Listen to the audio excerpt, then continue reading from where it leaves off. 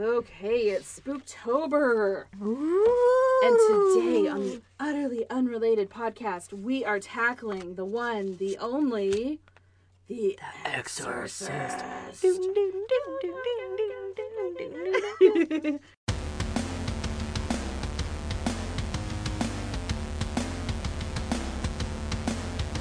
So I actually have a fun fact about the song, and I think I was going to save it for later a little bit, but I also think that I can't. Tell me. I'm just too excited about it. So, okay, this time I'm experimenting with different ways to, like, do this, because initially I, like, wrote everything out long form, and that didn't fucking work, because then I had to, like, read, you know. I, like, wrote it out like an essay, and that didn't fucking work. So then I had tried to just before, like, write down little notes of, like, oh, just brief talking points, and that didn't work. So now I'm using cue cards. So there's my cue cards. But I have it set up to where it looks like a shitty game of Jeopardy. So, like, on the back, I have, you know, quick stats, the hullabaloo, bonus Pazuzu. So, in the topic of Like a Virgin, mobile... Like Virgin Mobile for 500, Alex. The song. So after he shot everything, we're just gonna jump right in. Yeah. After William Billy Friedkin, who I will refer to as Billy from this point on, because everyone else fucking does. Oh yeah. He had everything fairly well set, but he could fucking not find somebody to do the score. So he had, I'm going to say high standards, but more he was just like a very his way or the highway guy. Would you say he's persnickety? Yes. That's my favorite word. That's my word of the month. Verging pernicious, if I'm being honest. Yes. I've never met a pernicious, but I know several Friedkin is. He's a real pernicious knib. So it was more or less like the people who he wanted to do the score didn't want to do the score. And the people who were like, yeah, we'll do it, he would listen to their stuff and be like, bah, this is garbage. So he was going through all these different albums, and this is like 1973. He's going through all these albums, and he stumbles upon this random fucking album. And the album was called Tubular Bells. Oh. And yeah, and this song came on, and he was like, oh, fuck, that's the song, right? Yeah. And so it was by this brand new company out of London called Virgin Music Company, owned by a young Richard Branson. See? It all comes back, folks. It all ties in. Yes. Yeah, our little lion cowboy man. That's right. If you remember from last episode. Also, I have to apologize. My 3-year-old is upstairs. He's giving us the, the hillbilly mountain dancing. I need to, you know what? I actually know too much about that. Oh. Yeah. I love it. But so anyway, it's going to affect the audio of today. So just pretend like you don't hear teeny tiny toddler feet. Well, okay, here's the thing, is the bumping and the screaming goes along with this because we're talking about The Exorcist. So, you know what? A faint scream, a little bit of bump in the night. Oh, my little guy. It fits. He's helping. Aw. He is spooky. Sweet baby Wolfie. Little Wolfie. He's so funny because he'll get out his comic books. He has one that's like the Mickey Mouse with the like the lonesome ghosts in a comic book form, and then he'll get out his spooky stories book, and that's what we read at night before bed. So yeah, I was like, you're my spooky baby, you're like me. Alex is obsessed with all of the spooky stuff that's on TV right now. I love it. Oh, me too. Oh, because I always was too. It was like my favorite part of this month is there's always really good shit to watch. I wish that there was just like a Forever Halloween channel, you know? Yes, totally. That'd be so dope. We should make the Forever Halloween channel. Oh, that'd be so sick. I would fucking love that. Oh, when we get all the money. Yeah, and it's just like, it's pretty much just October episodes, you know, like the Halloween episode of Saved by the Bell. Yeah, and you know what I mean? Like, totally. Yeah. Zach Morris. Fucking problematic asshole. I had such a huge crush on that guy when I was little. Me too. I was not a Slater girl. No. To be honest, I was kind of a whoever I thought would take me. I would even go to Screech. Ooh. Yeah. Yeah, I can see it. Screech was more... Okay, I mean... Attainable? Yes, that's exactly the word I was looking for. He liked Tori Spelling, whereas Kelly Kapowski was a little harder to fucking compete with. Yeah, I mean, in general, if I'm, like, interested in a person and I see that there is literally any fucking competition, I'm like, okay, well, you go explore those routes, and when you get tired, hit me up. Yeah. Like, when you get tired out, or you're too old for people to find you attractive, or you lose a tooth, I'm your man. I'm your Huckleberry. Like, totally. Like when your music career has... Right, when you fall from grace, get some DUIs, some kids, some babies' mamas, gain a few pounds, or lose too many pounds. Ooh, sickly. Yeah. Yeah. I'm not even saying that I find it attractive. I just find being attainable and fully dependent on me attractive because I love healthy relationships. You're so... You know what? Kudos to you. Kudos to you, because not all of us have been able to recognize a healthy relationship when we see one. Yeah. If I see a guy I'm like, you're going to be fully dependent on me, my healthy relationship bells go off, and I'm like, yes. Going back to Pete Davidson, he's crazy enough to love me. I'm not saying that you have to be crazy to love me, and I'm not necessarily trying to make light of mental illness, but we have similar things going on upstairs. Mm-hmm. And so I'm like, oh, okay, we're similar crazy. So maybe if you're crazy, it can kind of coincide with mine a little bit. Like, if I'm in a manic phase and he's in a depressive phase, then maybe it can meet up and we can hang out, Exactly. Pull each other out of our funks. Exactly. You have to find someone who compliments you. Yeah. Shit. Now, that being said, this is my worst nightmare. I watched The Exorcist when I was 8 years old. Jesus. I was 8, and my dad was like, we don't have any censorship in this house. Whatever's on, you watch it. There's this cool movie on HBO called The Exorcist. You should watch it with me and find out what happens when you don't listen to your parents. Holy shit! I know, right? Wow, I'm definitely going to do that to Alex. Were you a really good kid after that point? I was even worse, I think, than I was to begin with.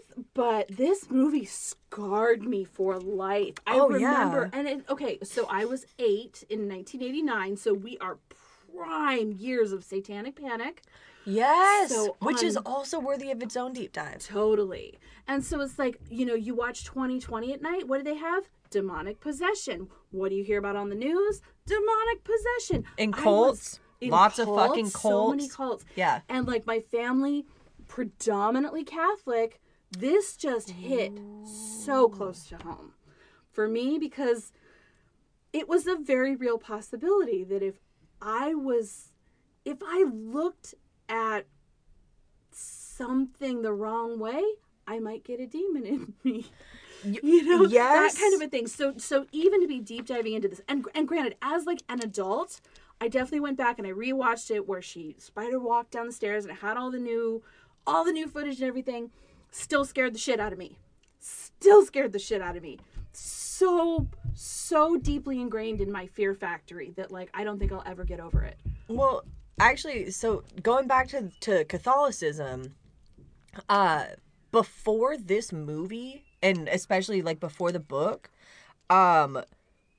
not a lot of people knew about exorcism. Oh, it was, this is what really brought it to the light, to the public. And initially, like very, very immediately, the Catholic Church's response was like, that doesn't exist. That's not a thing. And then very quickly they turned it around because they were like, oh, wait, no, it's obviously a thing. Okay, JK, and the Pope actually, so under the category of hullabaloo for 6, the Pope actually had said, demonology is an important part of Catholicism that ought to be studied more.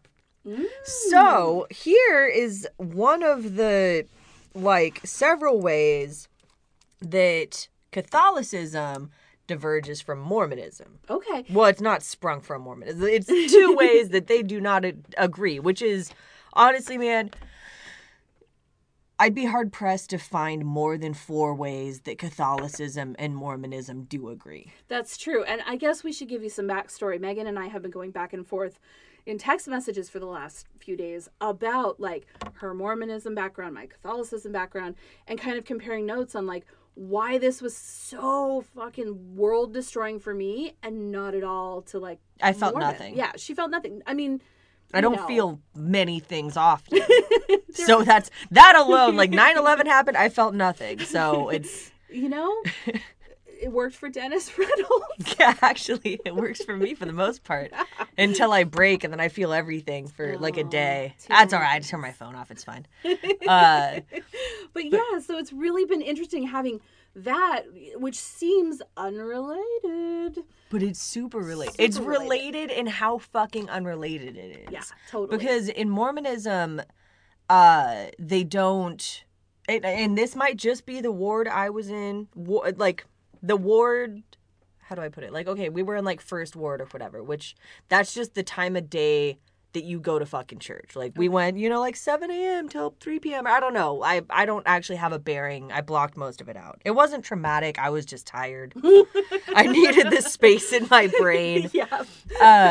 Now, thanks to last podcast on the left, who did a deep dive into Mormonism and the background and all of this stuff, I actually am fairly well versed in Mormonism to a point. Mormonism, one thing that I've actually learned is Mormonism varies church to church, ward to ward, person to person. I know because nothing. I actually had, like, I did not have bad experiences in the Mormon church. Everyone was really fucking nice. They taught me how to cook. Everybody seemed to try really, really, really, really hard to keep bringing me back into the fold. But it never gelled with me. It just wasn't a thing that, you know, I'm not a religious person. I guess I never have been. I likely never will be. I had so many friends who were Mormon growing up because where I lived in Vancouver, there was a huge seminary and there was a huge population that lived around the seminary. We had a seminary on site at my high school. Yeah, so do we. Yeah, so like it was part of the community that I grew up in, and I never had a bad experience with someone. They were fucking nice, you know. They were so nice. Yeah. They didn't even mind that I smoked by their seminary. Yeah. That was the thing. Like I have never made it much of a secret about just who I am as a person. If anybody is shocked by any of that, that means that they just weren't fucking paying attention. Exactly. You know, like I am what I am. That's fine. And yeah, the Mormons were totally fine with it. Like I would go to Wednesday church and I would just be like super fucking goth and stink of cigarettes and Jack Daniels, and they didn't really care. They'd feed me all the same. Aww. Yeah, they were nice. But I do remember I had gotten a book on like Romani culture and like spells and shit. It wasn't even spells. It was like setting your intention, shit like that. I think it was in, I don't know, 6th or 7th grade. I got it from Hot Topic. And my grandmother saw it and she got real fucking mad because she was like, "You're into witchcraft." I was like, "I'm not really. Like, I'm just reading up." Because it was a really dope book. It had a bunch of information. I was like, I'm just reading up on different religions and different ways of living. And she didn't fucking like that at all. And so, especially like for, let's say like a prophet or something to say something like even alluding to demonology, immediately the Mormon church would just burn the fuck down. Everybody would implode. It would be like in Avengers, where everybody just kind of turns to ash. That's what would happen if literally any higher up so much as acknowledged a demon. Thanos snap. Oh. All Mormons would just be like, and they'd lose their shit because they just don't necessarily acknowledge unpleasantries. That's so interesting. At least in my experience, in that specific ward, the way that I grew up was, like, they didn't acknowledge unpleasantries. And exorcism would be the farthest thing that they would do because you have to acknowledge that there is a problem in order to even fix it.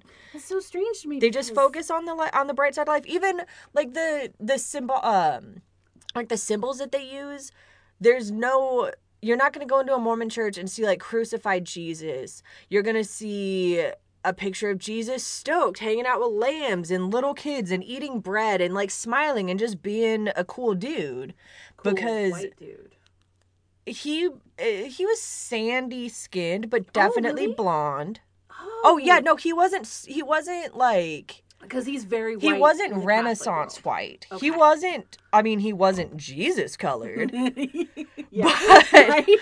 Because that Mormonism has a whole new hot take on people who are Jesus colored that I'm not going to get into today, that I definitely don't agree with, that definitely made me be like, fuck this religion, despite the fact that the people are really nice.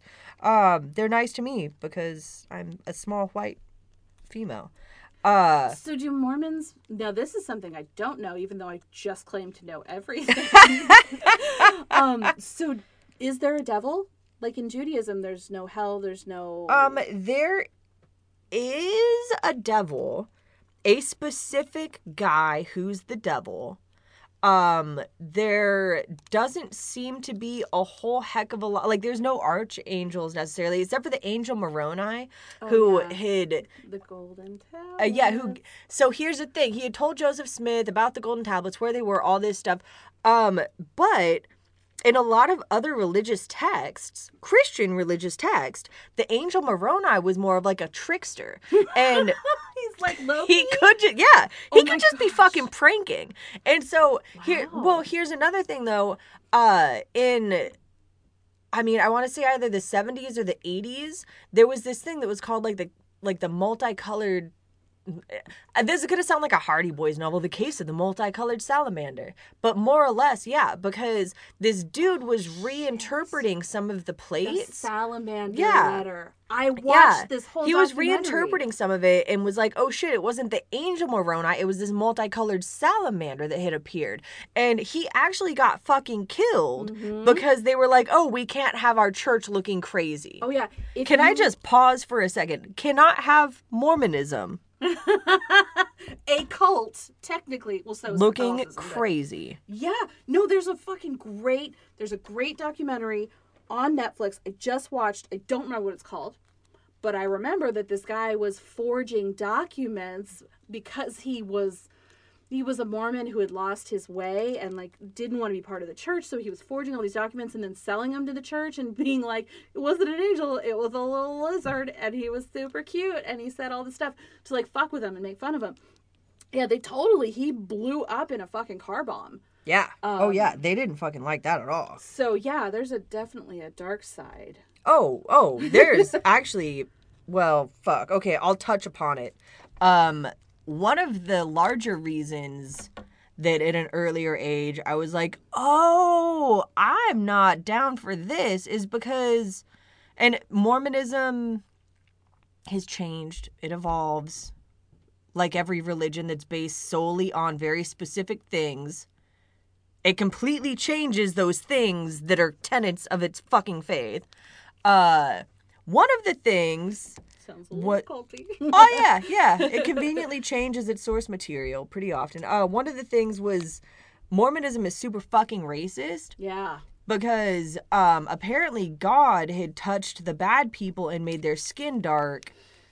Yeah. Oh, that makes my butthole pucker and my stomach turn. Mm-hmm. Yeah. So... It's a lily white endeavor. Oh, it's real fucking white. They deny it, but it's true. It's so true. But yeah, like in Mormonism, you won't see people wearing crucifixes generally. And I never thought about that until you brought it up. Yeah, they'll wear the CTR ring, which is choose the right. Oh. Yeah, that's what that means.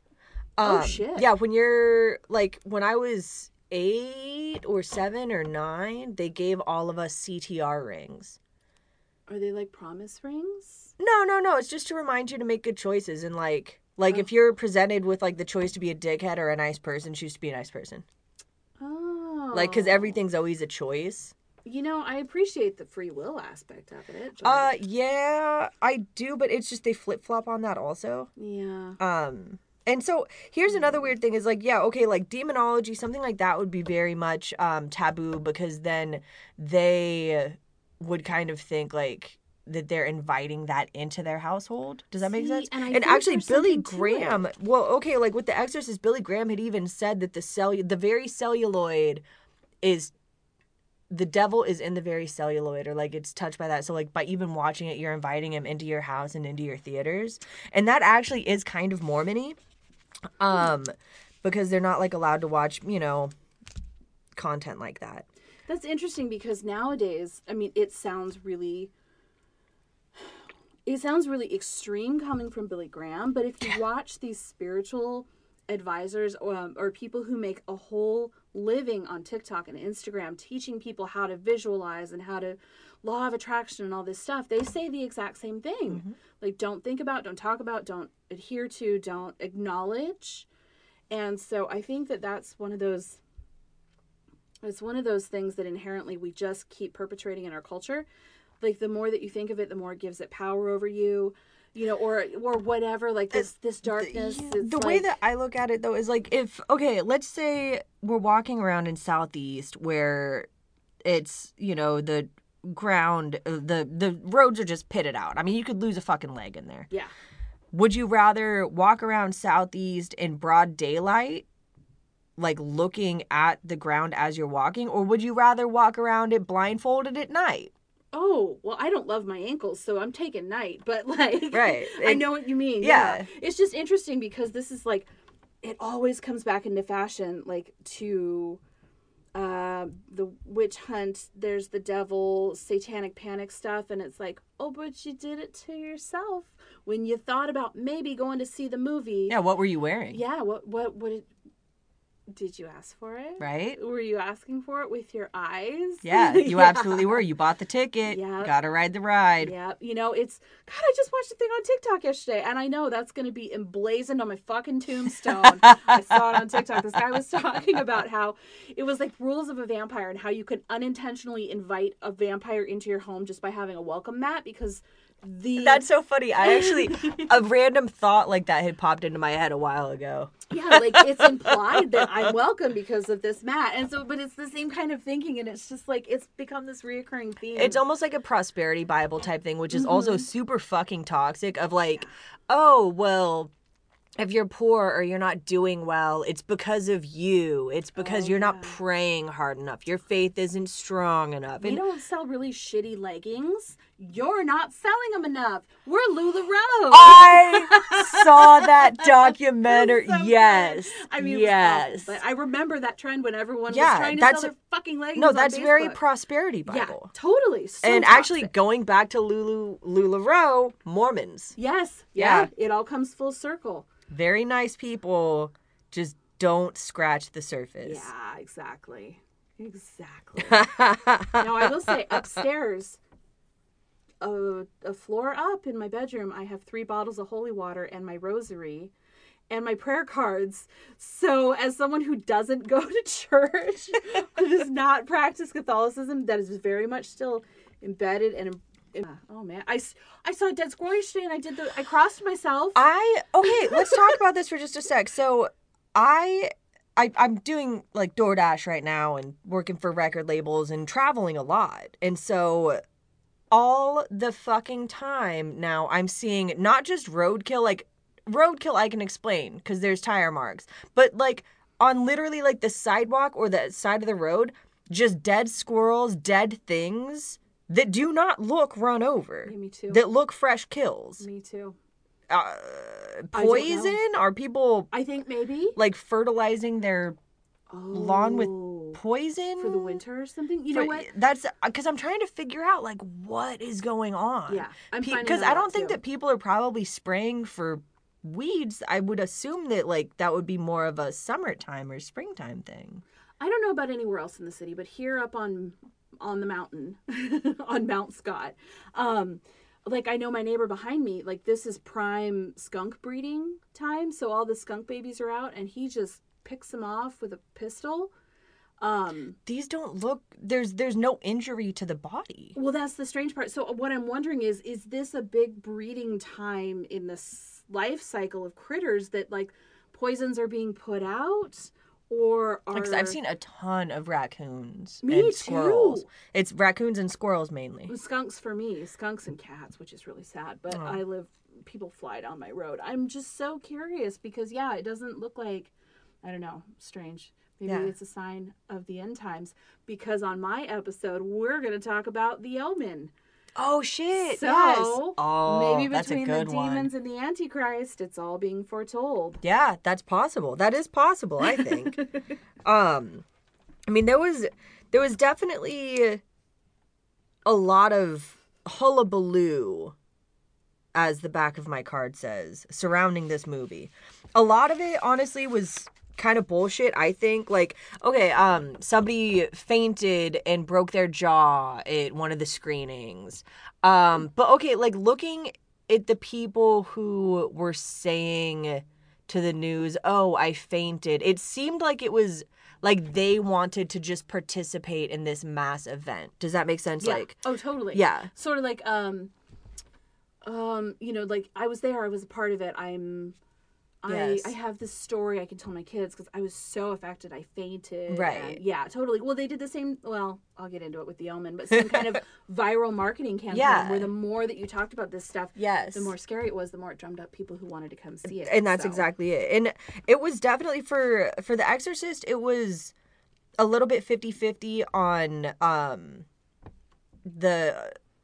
especially like with priests, whether they completely hated it and were like, you're bringing the devil into your home, or if they're like, well, I mean, it's really actually a good tale because good won over evil, and this is making people be more weary of the devil. Because right before this, like the year fucking before, or earlier that year, because it was released the day after Christmas in 1973. Earlier that year, the Pope had actually said something about, not enough people are believing in the devil. Yeah, exactly. The devil's falling out of vogue, fading into obscurity. And so this actually kind of, it reinvigorated interest in the Catholic Church and Catholicism in general. Wow. Yeah. But yeah, there was definitely a shitload of hullabaloo around this that it kind of surrounds a lot of scary movies. Actually, even with like a lot of the Conjuring series, things like that, where they do the reaction shots, that's still just drumming up the exact same hullabaloo. There was this ad that they had to pull. It was a very seizure-inducing ad. And guess what? They had to pull it because people were getting seizures. I'm talking like flashing lights, shit like that. I saw the ad and it is cool. But yeah, if I was at all prone to seizures, I would fucking have one. It was just flashing lights and ominous. Yeah. So like, yeah, oh, no shit. All the flashing lights gave you a seizure? Huh. Must be the devil. Like, really? The devil did it. Totally. So one of the things that I did to prepare for this podcast was as I drove around, I listened to kind of other podcasts to see what was consensus, what was obscure, what kind of stuff I could dig up that was cool, but also wasn't bullshit. Because like I have to go through and verify my sources and fact check and everything. So there was a lot of urban legends surrounding all of this stuff. Yes. So it was... Or even finding consensus urban legend. Yes. Of like, these are the bones. This is roughly what everybody says about it. Yeah. And then kind of building it from there. So it would be easy to just watch a thing on the Shudder channel or whatever. And I did that, but I did that like last night after all my research was done. Just to be like, oh, okay, cool. This is the sequence I should go in. Yeah, like you're doing the due diligence. To bring our listeners the very best possible information. I'm attempting to. Yeah. I like making term papers, and so I just make a term paper like every week. I had listened, one of the very last things that I did after I pretty well had everything down what I was going to do, I found this fucking deep dive. It was dramatized. It was, I want to say 7 parts. It's called Inside the Exorcist, and it's put out by Wondery, and this guy Mark Ramsey, he researches it and writes it, and it's definitely dramatized, and it gave me a better insight into, like William Peter Blatty, the guy who wrote it, and also wrote the screenplay, and also Billy Friedkin. It kind of gave me a better insight into them. But, so all of this, like William Peter Blatty, mm-hmm. Yeah. he had written this slightly based on the exorcism of this guy who is most often referred to as Roland Doe. Now, if I had scratched just a little bit below the surface, I could have found the guy's real name, but he pretty fucking obviously doesn't want to be found. Yeah. So the exorcism had taken place in Maryland, I believe. Oh my gosh, I'm so sorry to interrupt. I got an email this morning from Coast to Coast Radio, because I listen to Coast to Coast Radio. And it said that some unsuspecting couple inadvertently bought that house without realizing it was the Exorcist house. That is my fucking stomach. Those are not demons. I'm so sorry. Those are absolutely demons. So loud. But, what's funny is actually in inside The Exorcist, they had said that house got plowed down. Yeah, so I'm not sure. Conflicting information, because now and it's a playground. Unsuspecting couple seems to have bought it, so I would like to dive a little deeper. Yeah, absolutely. I think that we should, because that actually kind of goes not necessarily into murder real estate, but it walks, walks the line. It's in the same neighborhood. For sure. But so in this super cool, fairly dramatized series I had listened to, honestly, I'm not sure if that's bullshit or not, what I just told you, that it got plowed down, because I only got that information from the dramatized series. And I will say, I like the series. I had Aaron listen to it also. I did. I listened to it. I'm almost done with it. So I'm a writer. I make my living writing, which is, this is funny. I don't make much money, but I always wanted to be able to say that. But I'm a writer. And so one of the things when I work with my editor, one of the things that he taught me is your audience will not trust you if you give them conflicting evidence. So I will say, going into this podcast, I was biased, because I was like, wait, is that a reenactment? Is that fiction? Is it nonfiction? And so I had a very different experience with this podcast. It is a great podcast. It is, but I just don't trust the narrator, because I don't know what's real and what's not. Yes, and it does when you go to click on it and read the bio and the description, it does say that it's based upon. Yeah, it's very upfront about that. So that was the only reason it's mildly fictionalized. But yeah, as I was listening to it, I did wonder, okay, well, how much of this is bullshit and how much is real? Just because I already had a fairly good basis of what was real and what wasn't from having done so much research already. But one of the things that I had written down initially, and I was like, oh, dope, maybe he did a really sick deep dive, was he had called the guy who had actually gotten possessed, he called him Bobby, and wrote this whole narrative about he worked at NASA for 20 years and da-da-da, and I was like, no shit. And then the very, very end happened, and I was like, that's bullshit, probably. And I was like, man, that was a really good narrative, though. So, yeah, I did go through and make sure that... But it's tough. Yeah, well, actually, one thing that I did really enjoy about that is that Linda Blair apparently was, a horse girl. She was a horse girl, and she actually has...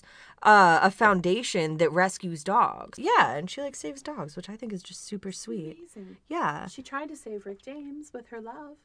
Nobody could have. No, they dated for a while, but... Man, that must have been fucking wild. I know, right? What a weird couple. It seems like a weird couple, but... Yeah, Rick James and anyone seems like a weird couple. He was his own thing. So true. He's just that mysterious dude who needed to just go around unattached so he could just be full him all the time. Yeah, he did. That's kind of my impression of him, Yeah. Some people just don't need to hitch their fucking wagon to anything. Yeah. They are their own thing. He's the Peter S. Pumpkins. David S. Pumpkins. Sorry, he's the David S. Pumpkins of his genre. I do like Peter Pumpkins better. I like David S. Pumpkins. He's his own thing. So, one thing that I thought was super interesting, and once again, this might have been bullshit, but I saw a couple of sources that said it was true, was so in the very beginning of the movie, when they're, fixing to dig up Pazuzu, who's the demon, they're not digging him, they're digging, his figurine up. They had to shoot that in Iraq. And instead of shooting it when it was a decent temperature. They were shooting it when it was like 130 fucking degrees. No joke. Human skin burns at like 120. Yeah. Like, when I say burn, I don't mean sunburn. I mean smolders. Yeah. So Friedkin was just going for the most miserable experience possible. For every single person on cast. So whenever they talk about the curse of the Exorcist, there are certain uncanny events, I do have to say. Like, some things I'm like, okay. Some things were blamed on it that happened in, like, the fucking year 2000. It's a bit of a stretch. It's a huge stretch, yeah. But, yeah, I honestly believe that William Friedkin was the only actual curse on this set. Oh, I will. Yeah. I have note cards that all of them will prove my case. Fucking seriously. He was the real terror. So when he had met with the UN rep from Iran to see, like, hey, can we shoot there? The guy had said, well, okay, yeah, like, under a few stipulations, you have to use Iraqis as crew. And he was like, oh, I didn't know that you guys had, like, a film industry out there. He's like, no, you're gonna have to train them. And he's like, okay, well, what's the second one? And he said, you have to teach our makeup people how to make fake blood. And he said, yes, and asked no more questions, and then they shot the stuff. Oh, boy. No further questions needed? Nope. He was like, yep, sounds good to me.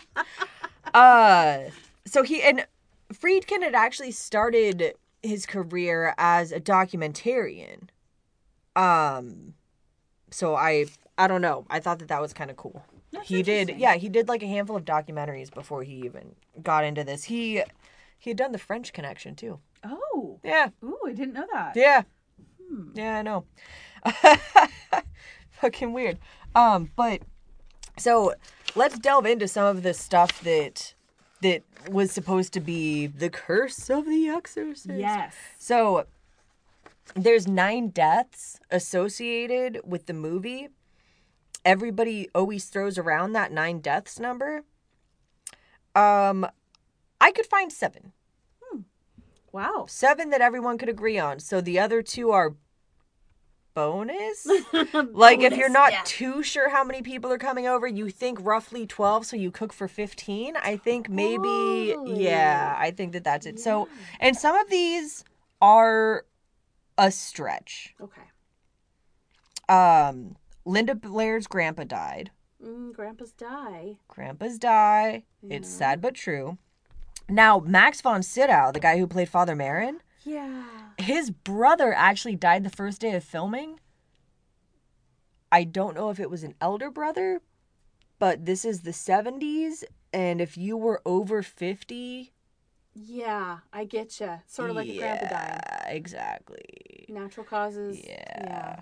The dude who was in charge of refrigerating the scene of because they didn't have, you couldn't just, put mouth steam out in post. It was actually, it was 10 below. Wow. Yeah, and they would shoot until, they'd start really, really early in the morning, and they shoot until about midday when it was only like, they could only get it to 32 degrees, Son of a bitch. I know. Yeah, it's only freezing. Fuck this.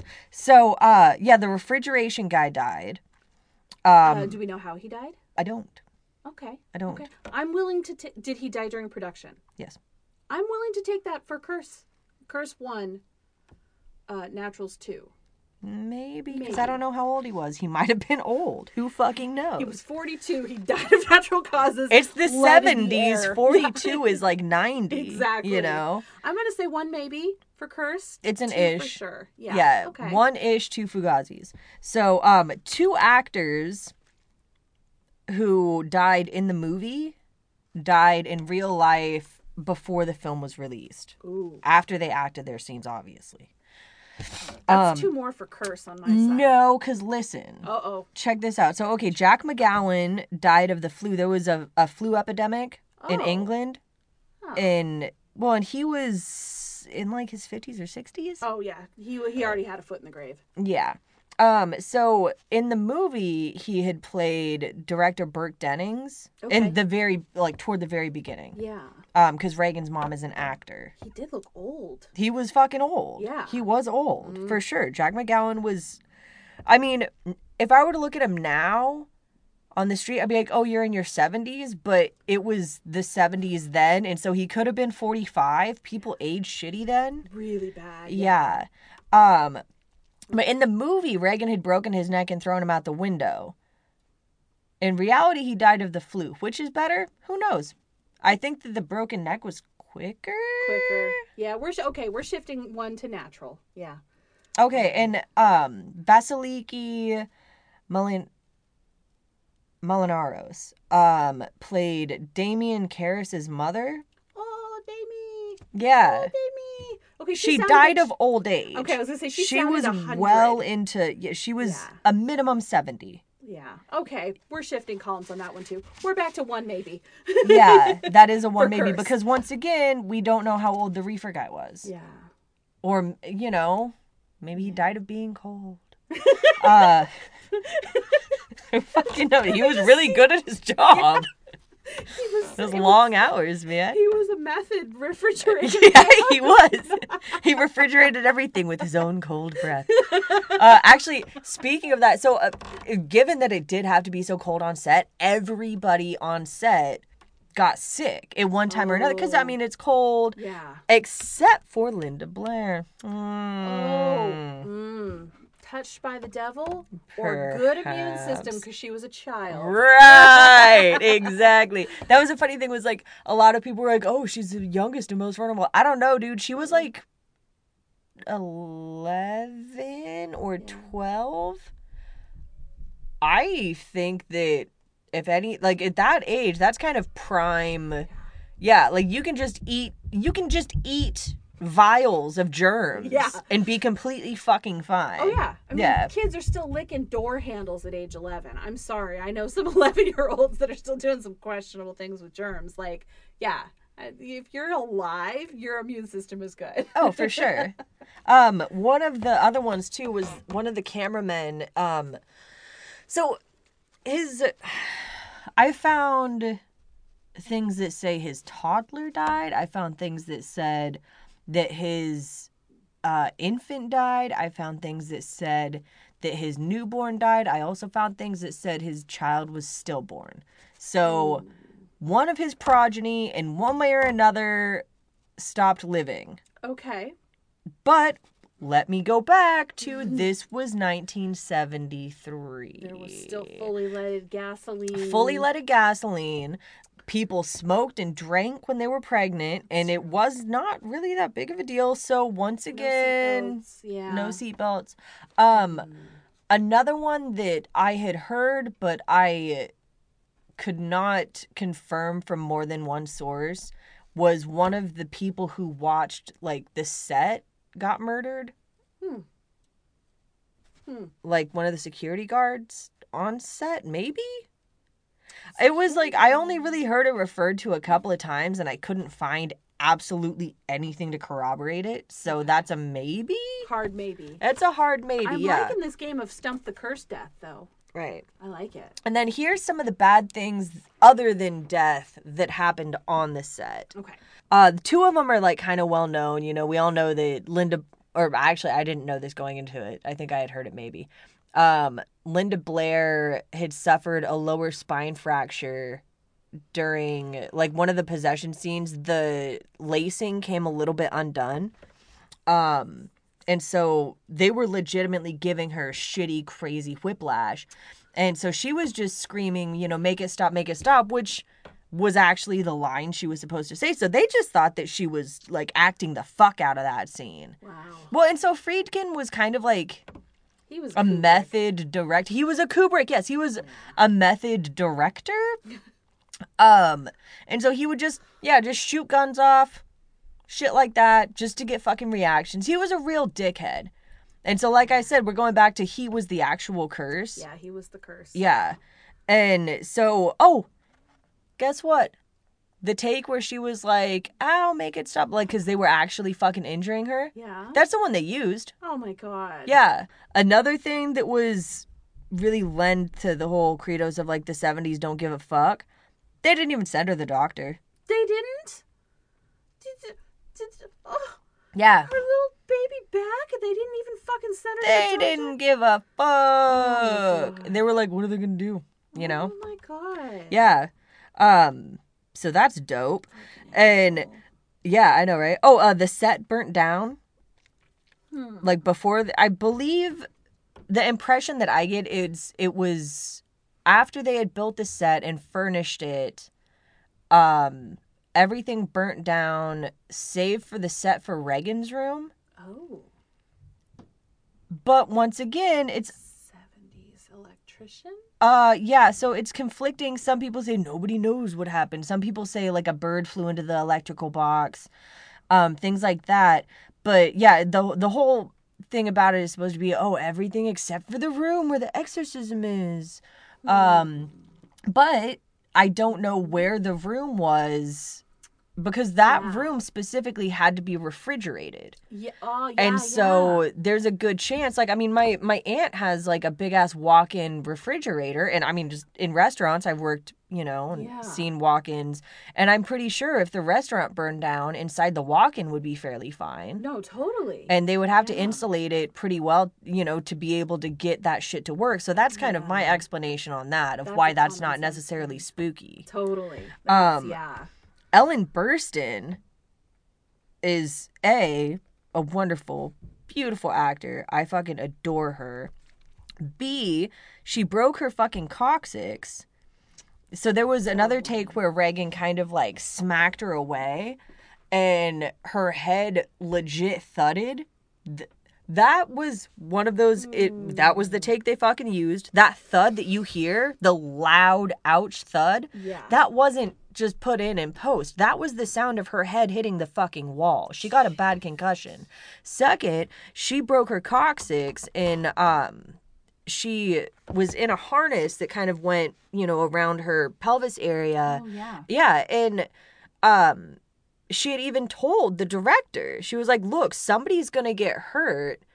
Please don't pull me so hard. And he's like, well, it has to look real. And she's like, yeah, I understand it has to look real, but you're going to fucking injure me. Yeah. And that was, like, I hate to pull the gender card, but this is one of those things where, like, generally women, especially women of color, she's a white lady, but, like, you know, especially women of color aren't believed when they say, hey, don't be so fucking rough with me. Yeah, totally. And, oh, she doesn't mean it. She'll be fine. Just right. do what I they want. Don't trust her to just act. Yeah. They feel that they need to elicit this out of her. Even though at that point she was a well-established actress. Yeah. Yeah, she really fucking was. And so, they ended up breaking her coccyx. And she had to use crutches for the rest of the time on set. Poor woman. I know. Those poor women. Fucking know. Seriously, that's the fuck of it. Like, they're just... So, another thing going into those poor women is the woman who played Reagan's voice double when she was like, doing the when she was voice? full fucking when she was full ass possessed. She was actually a really famous voice actor, Mercedes McCambridge. Oh no shit. Yeah, from I've heard of her. Yeah, I listened to a lot of old radio. Yeah, like old radio shows and stuff. And yeah, like so.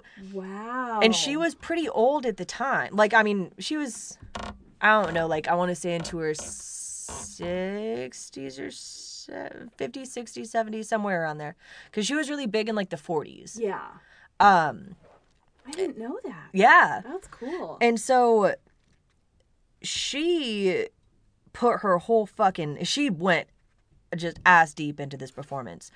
She hadn't smoked and drank in years, but she, in order to get all of these performances out of her, like, she would smoke and drink and just record for a couple hours at a time. She said she'd only do it if she had, like, 2 of her priests with her. And then she'd just cry her fucking demons out and then go back. She had to really, like, reach deep inside her fucking self to get these performances, which, like, as, in my former life, I guess, I was a singer also. Like, I did, like, punk rock things and metal things sometimes. She was really, really good. I was all right. I was problematic. And so I do understand, like, there was a couple of songs where, like, in order to really get the oomph, like, yeah, I had to, like, conjure up some crazy shit in order to be able to give the performance. So, like, I get that, man. And she put her whole ass into it. And when the initial, like, the very first screening for everybody was done, she wasn't even fucking credited. No. Warner Brothers later, after she was like, what in the fuck? Warner Brothers later came and was like, hey, so, like, what's up? You know? That's fucked up. Yeah. If that's how they screwed her on the credits, I wonder if they even fucking paid her. Oh, it gets worse. Oh, so, the person who was Reagan's body double, yeah, for, like, the crucifix scene, some levitation scenes, you know, like, when her face flashes to Pazuzu's face? Yes. Yeah. So they had used this other lady, as her body double, Eileen Dietz. And Eileen Dietz was still... My impression of it was she was still trying to kind of cut her teeth in the industry. And so she was like, look, you know, like, can you please credit me? Yeah. So I can go to the Screen Actors Guild and try to get better jobs and stuff. And he was like, initially he was like, nah, fuck you. Like, what? Linda Blair's the one who did all this. So initially all this had been billed initially as Linda Blair did literally fucking all of it. Oh my God. Because... And I'm sure she had no say in it being that way. No, she was a young kid, yeah, you know? It's not like she was like, excuse me, pardon me, I'll be taking all the credit for this. Yeah, exactly. Like, but, 11. oh, here's the real fuck of it, though. She was treated as though she had. Because by, like, the Academy Awards, for instance, she got snubbed by the Academy Awards. So... they had ended up winning the Oscar for Best Sound and Best Adapted Screenplay. And then when Charles Bronson went up to present for Best Supporting Actress, everybody just assumed she was a shoo-in. Yeah. Because they had already gotten... I mean, her performance is very good. Yeah. And, okay, to her credit, her body double, Eileen Dietz, was only really in the film for 28.5 seconds cumulative. Oh, wow. But they were the impactful 28.5 seconds. And so it was actually a whole thing. It was like Pea Soup Gate or some shit. Oh, shit. Oh, no, it was its own fucking scandal. Wow. Yeah, because the Pea Soup scene was actually another one that the body double was there for. Wow. Yeah. A lot of, like, the stuff that was really physically taxing. And I don't know if it was just after... I don't know at what point the scene was shot where Linda Blair had been injured. So I don't know if it was just everything was shot after, and the things that were more demanding that she literally couldn't fucking do was where Eileen Dietz was standing in, or, you know what I mean? Like, I don't know. Yeah, totally. But yeah, regardless, she was snubbed for Best Actress, and it actually ended up being Tatum O'Neal for Paper Moon. Yeah, I love that movie. Right, it is a good movie, and she and her dad Ryan O'Neal were in it. It was a very heartfelt movie. But so I don't know, man. My theory is that Charles Bronson might have pulled the first round of fuckery. Just like... Interesting. Yep, Yeah. exactly. So I'm just saying, it might just be like how La La Land didn't actually win. Yeah. You remember? Yes, I remember. It might be like that. I don't know. I don't know, man. Charles Bronson might have been drunk. I have nothing to back that up. Zero fucking evidence. Nothing. Just my own theories. But yeah, I thought that was really really interesting, though. That's very interesting. Yeah. And so actually going back to Mercedes McCambridge, one of the things that a lot of people do accredit to being like part of this curse is her son killed, and I can't remember what like part. I don't know if it happened in the year 2000 or if it happened in 1974. I could have looked it up, but I didn't. You can if you're so interested. Right, exactly. God, quit grilling me. Jeez. He killed his wife, his 9-year-old daughter, his 13-year-old daughter, and then himself. But when he killed himself, he put 2 guns to his own head, Boondock Saint style. He went full family annihilator and then Boondock Sainted himself. Oh, yeah, and he, in his suicide letter, it was scathing, like, saying that Mercedes McCambridge ruined his life by being more focused on her career than on him, and da-da-da-da. It was, oh, man, it was a whole fucking thing. Jeez. I know. Dickhead, right? Super dickhead. Get some fucking therapy. Not everything is because of our moms. Yeah, maybe just only kill yourself. Yeah. If that's how you feel. Why take your family? That's my thing. Why take your family? Especially like the ones where it's like the guy like wanted to fuck around. Yeah. I don't know. Talk to your wife. Maybe she wants an open relationship. Maybe she doesn't want to fuck you anymore. Exactly. Maybe she would rather have a divorce than fuck, and you can fuck whoever. Yeah. Maybe she doesn't want to die. Yeah. I bet you she didn't. It's possible. It's possible she didn't want to die. Oh my god, I see that piece of shit who killed his kids with the fucking fishing Chris spear. Watt. Oh wait. Oh no, the other one I can't even with that one. I can't. They're babies. They're little angels. And then literally Chris Watts. Oh, you want to fuck some strange, but you gotta kill everybody you fucking know. Who the hell do you think? Right. That fucking guy. Fuck that guy. Fucking asshole. Oh, more murders though too. Murder. So in the, I don't want to say beginning, like the middle, the first scant after the first quadrant. Meh? Oh yeah. Yeah. Yes. CT scan. Yes. That's the exact fucking spot. God, get out of my head. Weird. Yes. I could see it as you were describing it. That was the weird part. Yeah, during the first quadrant, the end of the first quadrant of the movie, when they're trying to figure out what the fuck is wrong with Reagan. Yeah, the CT scan area. So the dude who like put her into the CT scan. My brains are made of spaghetti. I'm starting to think that maybe we don't have enough ventilation here or something. Oh, there's plenty of ventilation for me. I was going to say I'm small. I don't use air. So this was shot in the NYU radiology department, and Billy Friedkin had gone there before to kind of get an idea of like what the procedure looks like, how to make it real looking. And he kind of actually had a habit of doing this, which I think is actually a little bit dope, despite the fact that he's the worst psychopath. He'd go on scene somewhere and be like, you guys are fucking brilliant. I want all of you in my movie. And I don't know if he was just really drunk and on a lot of coke, because that sounds like something. Yeah. I can picture him. So I half pictured him walking into like a Safeway. And like they're making him a sandwich or something. He's like, you're great. I want you in my movie. And then I half pictured him walking into like a fucking stroke joint. Where he's getting like jerked off. And pretending it's a real massage. He's just like, you're great. I'm going to put you in my movie. I'm going to put you all in my movie.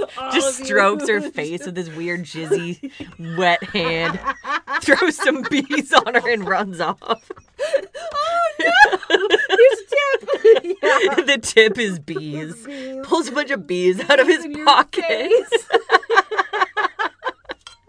I wish there was some way, like, Minority Report style to, like, project what I'm picturing right now. Because it's like, after that, then you hear the Benny Hill song.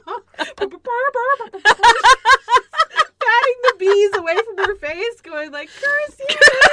Curse you, Billy! Curse you! He's shuffling behind her with his pants around his ankles, just like, I'm a silly guy. And he's got binoculars for no reason. Yeah. And then like an old policeman comes tumbling in. Tries to get him with his baton. He throws more jizz and more bees. And luckily, due to untreated type 2 diabetes, his jizz is like honey. Can you imagine if that's like the dead giveaway? You're blowing somebody and you're like, oh, you need to go to the doctor. That was like... It was like honey. That was like a cup of honey. It was really jizzy, strange honey that smelled like a permanent marker. Oh you probably God. have an STD. You're probably dying. You may be dead already. Yeah, oh right. If you're not, here's some bees. In your face. Bees in your face. Speaking of jizz and bees, Paul Bateson was the chief neuroradiology technician. And he's the one who, like, he put Reagan in the tube. Yeah. He's the cute one. Yeah, He's got a close cropped beard. He looks kind of young. Yeah. He looks cute. He's like a normal dude. Yeah, like youngish too. He looks 27. You know. That's exactly where I would peg Yeah. him. Yeah. So in September of 1977, so like 4 years later, roughly. The body of Addison Verrill, who was a reporter for Variety, was found in his own apartment, in Addison's apartment. Oh, Addison's body found in Addison's apartment. Okay.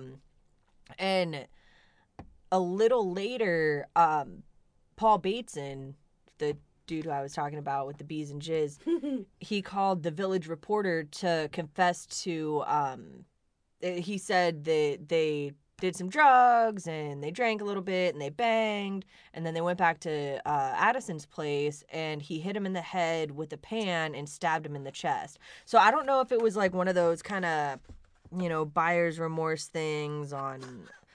Well, it's the 70s, and so, like, he might have... totally. He might have, been gay or bi or queer, and but had, like, a bunch of, like, shame surrounding it. Totally. I didn't mean to laugh so hard. I just pictured him like a Karen at the customer service desk. Let me see your manager. Yeah, you gave me a boy, and I know I asked for a boy, and I smiled when you handed me one, but now I feel like I should have said, girl, and it's your fault you tricked me into a boy. That's exactly it. That is exactly, and so, he wanted to see the ultimate manager who's God. Let me see your maker. Yeah, I want to talk to your maker. Right? And since his parents weren't around, he was like, next best. And, so when he called and he had said that, apparently it took no fucking time at all to trace it back to being Paul Bateson. And he had said something to the effect of, like, if he gets caught, he wouldn't be able to practice anymore. And so they're like, well, it's either piano or medicine. 'Cause that's the only two things you can do then. And so... I love how he inflated his title like he was a fucking surgeon all of a sudden. Oh, you're not going to get hit start on the CT machine. Yeah. Fucking what dickhead. A dick. Actually, so weirdly enough, later on, Friedkin interviewed him for the movie Cruising. If you guys haven't seen it, honestly, you're not really missing a whole lot. If you have literally nothing more to watch and you're kind of fixing to go to bed and you're like, I just want some background noise, put it on. It's not terrible. It just kind of is one of those movies roughly about something, but honestly about nothing. Like our podcast. It's like if our podcast was a movie but wasn't funny. Also, he was featured in Mindhunter-ish.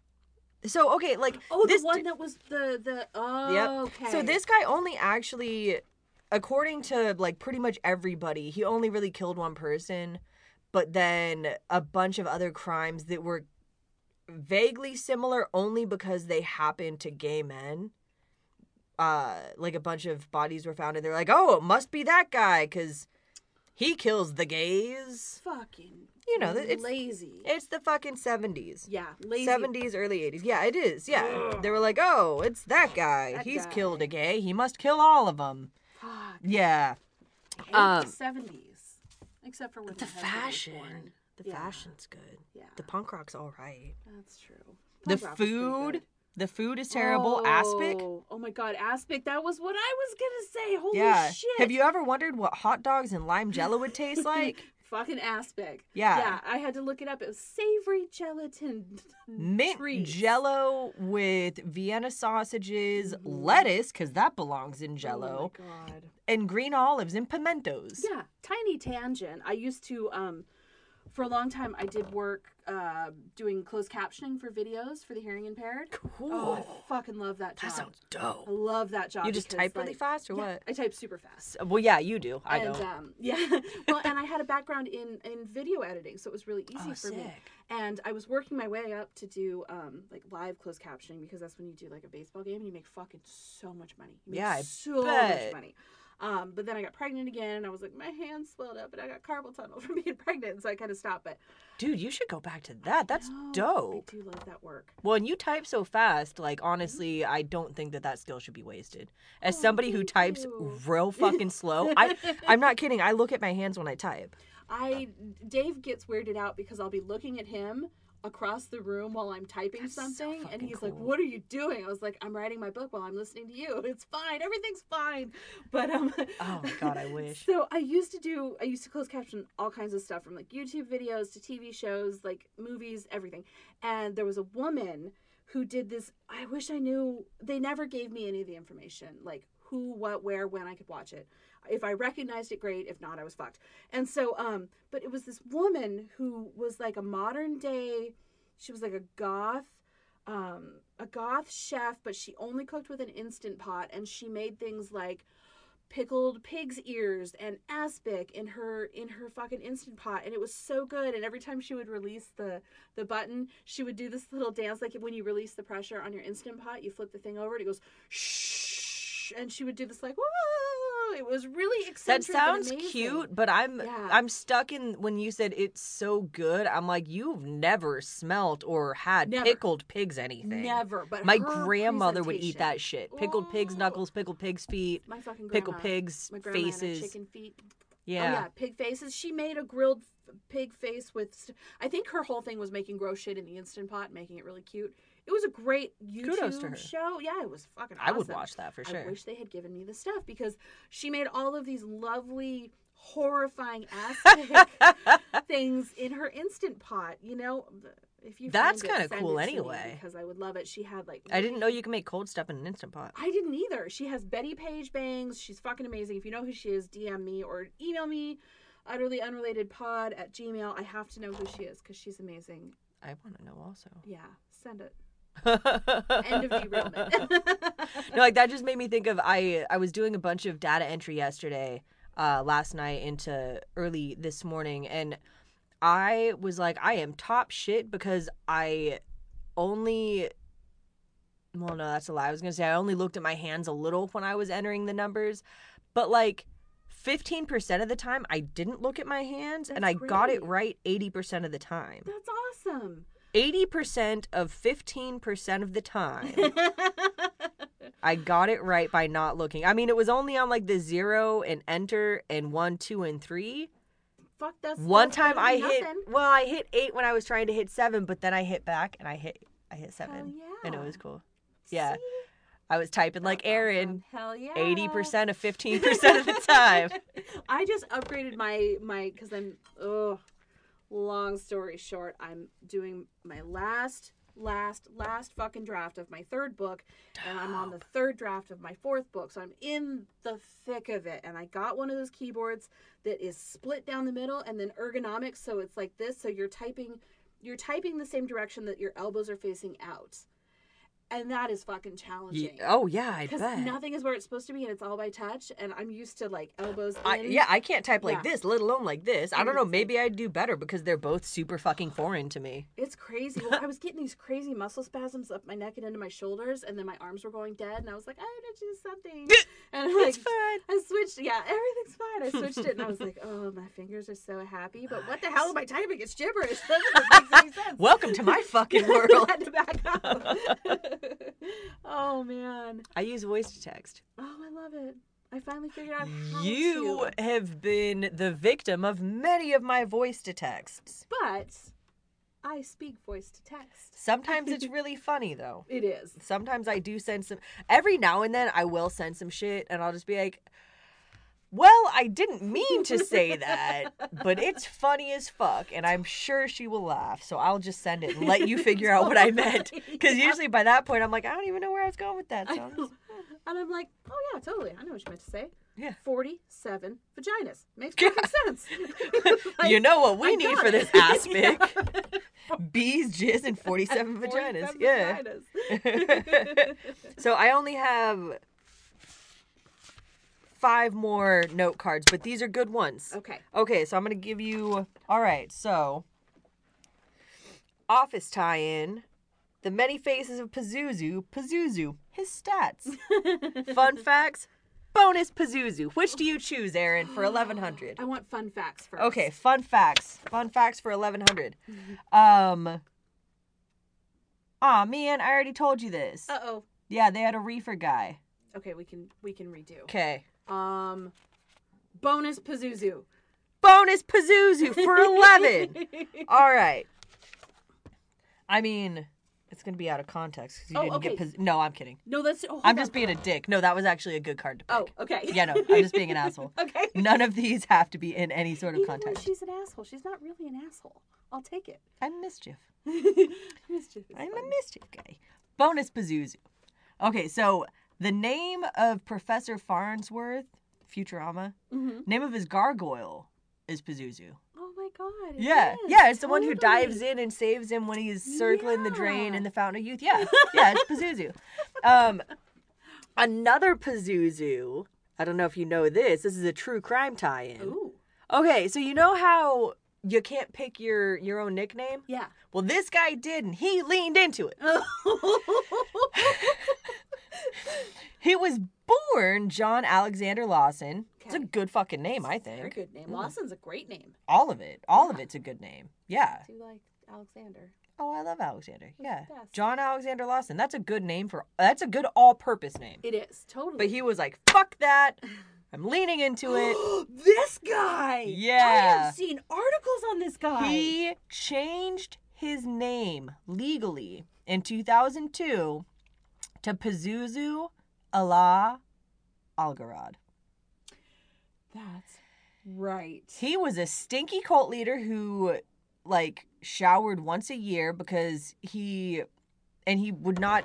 Oral hygiene was foreign to him. He said that by, like, brushing your teeth or bathing or anything like that, it would rid your body of its own defenses. Oh, fuck off. Yeah, it's like opposite day, homie. Opposite day. Right. How long did your teeth last? You know what I mean? No. He took his teeth into his own hands and he filed them into points. Oh, that's right. Didn't he have face tattoos and shit? Yeah, shitty ones. Yeah, real prison style ones. Real bad, yeah. Oh, Google this guy. This dude definitely got some tattoos at the river. Yes, he did. By a pit bull. By a pit bull. A blind pit bull. Yes, actually. He is... Oh, if you want to know more about this guy... Wasn't there something weird with his mom? Yeah, she fucking lived there. Yeah. The whole time. Okay, so there was a docuseries called The Devil You Know on Vice. Oh, yeah. And so that's why, like, when I did the tie-in to Pazuzu, I was like, oh, yeah, that fucking weirdo. He would have orgies, which actually going back to, like, I think our first episode of How Did Those Smell? Totally. You don't believe in fucking... Oh, yeah, and he had pointy teeth.